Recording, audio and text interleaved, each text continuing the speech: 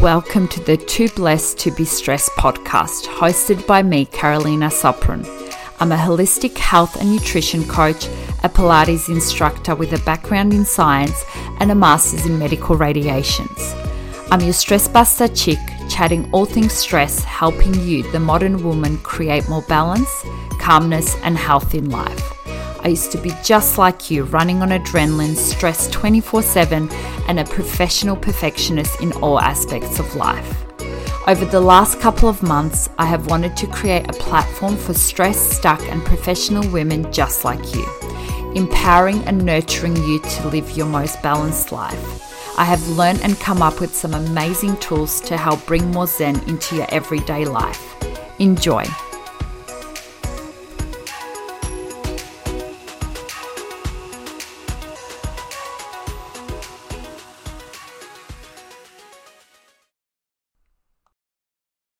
Hello, darlings, and welcome to episode 29 of the Too Blessed to Be Stressed podcast. Hello, everyone. Welcome to spring, officially spring. The weather has been quite amazing in Melbourne, so I hope we get let out very soon. But on today's episode, I am discussing stress and disease. But before we get into the episode, I just wanted to announce that I have an upcoming online workshop coming on the 15th of September, and I'm super excited about it. It's called the Stressless Workshop, and it's been designed to encourage modern professional women to take control of their daily stress and I guess to help create some sort of balance within their life. So a couple of things that we'll go through the workshop will be identifying the current stress that a particular individual is experiencing right now. The workshop will assist gaining control and helping improve certain aspects of your life. And it will also help create a better understanding of the actions that you may need to take in order to bring a little bit more balance and to decrease the stress that you're currently experiencing in life. And I will put the link to the workshop in the show notes, and it's an hour of power. I really want to have the women that attend the workshop feel empowered at the end of it. And if you can think of anyone that may benefit from the workshop, or whether it's you, please just hit the link in the show notes or visit my Instagram page at Knowing Her Wellness. So let's get into today's episode. We're looking at how stress can impact different diseases, and I guess this episode hasn't been created to scare you in any way. It's more to inform you how chronic stress can actually lead to some of these conditions, because I think our focus is always around diet and exercise, and stress gets pushed to the side. But I remember when I was studying during my science degree and I was doing a lot of physiology units, it was quite amazing the impact that stress has on your physiology and how it can actually impact how you function and how your body functions every day. And you guys know that I've had my own health issues, and I really want to prevent women from suffering from chronic stress, but also having that chronic stress impact their health in the long run, because we do want to be functioning regardless of what age we are.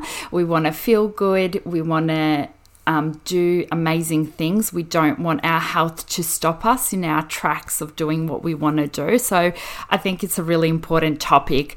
It won't be overwhelming. It's more of a summary of different conditions. So, and if you have any more questions around it, please feel free to reach out. But one of the first conditions I want to look at is heart disease. So heart disease is actually very common in women, particularly with the A-type personality. So when an individual is stressed, it obviously increases your heart rate, and it can also increase the amount of cholesterol that's actually released into the bloodstream.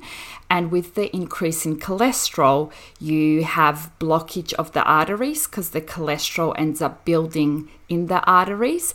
And that's when people start suffering from cardiac problems. And usually for women in particular, I feel like it's more of an emotional stress. We are really emotional beings, and, things trigger us a lot more than I think they do in men. And heart disease is a silent killer in women. And I think we always, when we think of things like heart attacks and heart disease, we always look at men, but really it's quite the silent killer in women as well. Stress also worsens asthma. So whenever we experience stress and anxiety, it actually sometimes makes you feel short of breath. And you know this yourself, if you've ever been super anxious, everything tenses up and you feel that tightness in your chest. And it makes you feel like you're short of breath. Therefore, the symptoms become worse as a result of your stress. And obesity is the next one. Stress obviously causes an increase in cortisol, which I rave on about all the time. And you've heard me speak about cortisol previously. But this causes you to store more fat around your abdominal area. And this can actually cause a greater risk as opposed to if you store your fat around your legs or your hips. So as a result, you are more likely to develop heart disease, type 2 diabetes, and even some cancers. Diabetes is the next condition. So there are two ways in which stress can worsen diabetes. One of the first ones is when we feel stress, we are more likely to eat the food that isn't that great or healthy for us. And we're also more likely to consume alcohol. And I guess the second issue is that stress increases the amount of glucose, which therefore impacts how you manage your diabetes directly. Because if your glucose level are all over the shop, which makes it much harder to control the diabetes. Headaches and migraines are the next thing. Both stress and anxiety are actually one of the biggest triggers for both of those things. And that makes complete sense. We start feeling really tense around our shoulders. Obviously, we've got loads of muscles that travel from our shoulders through our neck to the base of our skull. And that can cause things like headaches and migraines. And how often have you had a really bad day and you feel super tense, and one of the things that finishes off that day is a headache or migraine? Depression and anxiety. So those that actually experience chronic stress have shown to have a higher rate of both depression and anxiety. And as you know, I've been an anxiety sufferer for a while. Obviously, I'm a lot better now, but high stress, or if you have a high stress job, that obviously increases the amount of anxiety that you may experience. And we spend so much time within our work, so it totally makes sense, particularly if the job itself is really stressful. So the next thing is gastrointestinal problems. So this is really common, and stress can lead to things like reflux, IBS, so irritable bowel syndrome, and I feel like the younger generation suffers from this quite a bit because there is so much pressure on, I guess, the younger generation to do well, to do everything right, that it is quite a common problem. Alzheimer's disease. So if an individual has already been diagnosed with Alzheimer's disease, stress can actually worsen this patient's brain lesion, which leads to increasing the progression of the disease. And I actually remember studying that in neurophysiology. And I remember studying the brain quite a bit, and it's amazing, I guess, the load that stress can put on to someone's cognitive functioning. Accelerated aging. No one wants to age before their time. And recently, it has actually been shown that stress can affect and accelerate your aging by 9 to 17 additional years. That is insane. And I guess for us women, we don't want to age. We want to stay looking vibrant, beautiful for as long as we possibly can. And obviously, if you're on the higher scale of that 17 years, that is nearly 20 years of your life. So I feel like it's quite a significant time. And then the last thing that I want to speak about is autoimmune disorders. So 80% of individuals that have been diagnosed with an autoimmune disorder report that they were under some sort of emotional stress or pressure before the onset of their autoimmune symptoms. And there have been loads of studies to actually support now that stress-induced hormones can lead to having a negative effect on the immune system, which obviously can evolve into autoimmune conditions. And I think particularly now, autoimmune conditions are on the rise, and they are quite a horrible thing. And having had some of those immune type responses to my illness, it's like your whole body just stops working. And I guess if it's one thing, then you can work to fix it. But when your body is displaying all these types of symptoms, it's really hard to manage all those symptoms at once. You literally need to go through and start monitoring one symptom at a time. So whenever you feel like you're experiencing stress at a particular moment in time, there are a couple of simple ways in which you can manage that feeling of stress right there and there. And some of these things are really simple, but I guess it's something that you can do in the moment, and it will actually make you stop and reassess the stress that you're currently experiencing. So one of the first things is deep breathing. And I know this sounds super simple, but if you just take a moment to breathe deeply and help relax the tension that you're feeling and really calm that physiological response, you'll be amazed how much better you feel and how much it helps you relax. So taking a couple of deep breaths through your nose and then releasing through the mouth.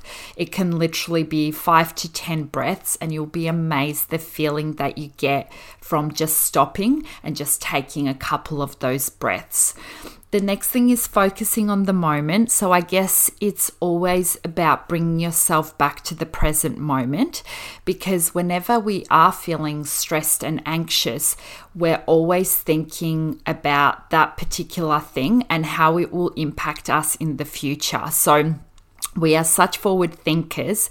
Instead, we should really just take a step back, assess why we're feeling and why we're so stressed about that particular situation, and really start looking more at the solutions of how we can help and solve that situation, or how we can manage it, because we're always stressing and complaining, but that's only going to get us so far. I mean, I'm all for complaining. Sometimes you do need to have a release, but try and focus on the solutions to solve that particular problem instead.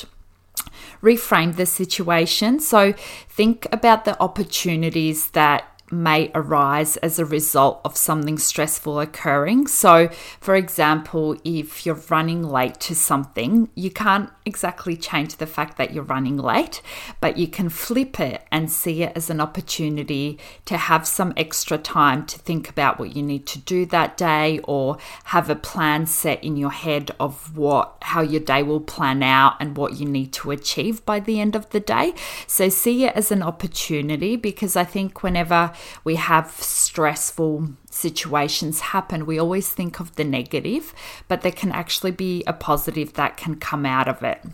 And then the last thing is keeping some perspective. And I always say this, there'll always be something to stress about. And unfortunately, we as women always analyze things. We always think ahead, but think of that particular thing that you're stressed about and assess whether it's going to matter in the long term. And I always say this to the women that I coach, because if it's not going to matter in a couple of weeks, then it's definitely not worth your energy stressing over. And if you have your family, if you have your health and friends and some stability in your life, I think you're one of the lucky ones, and things can always be worse. And I think we've seen this with COVID. We've seen people around us lose their work, and for those that haven't lost their job, we're sitting here going, oh, it's so unfair because we've got work, but they haven't.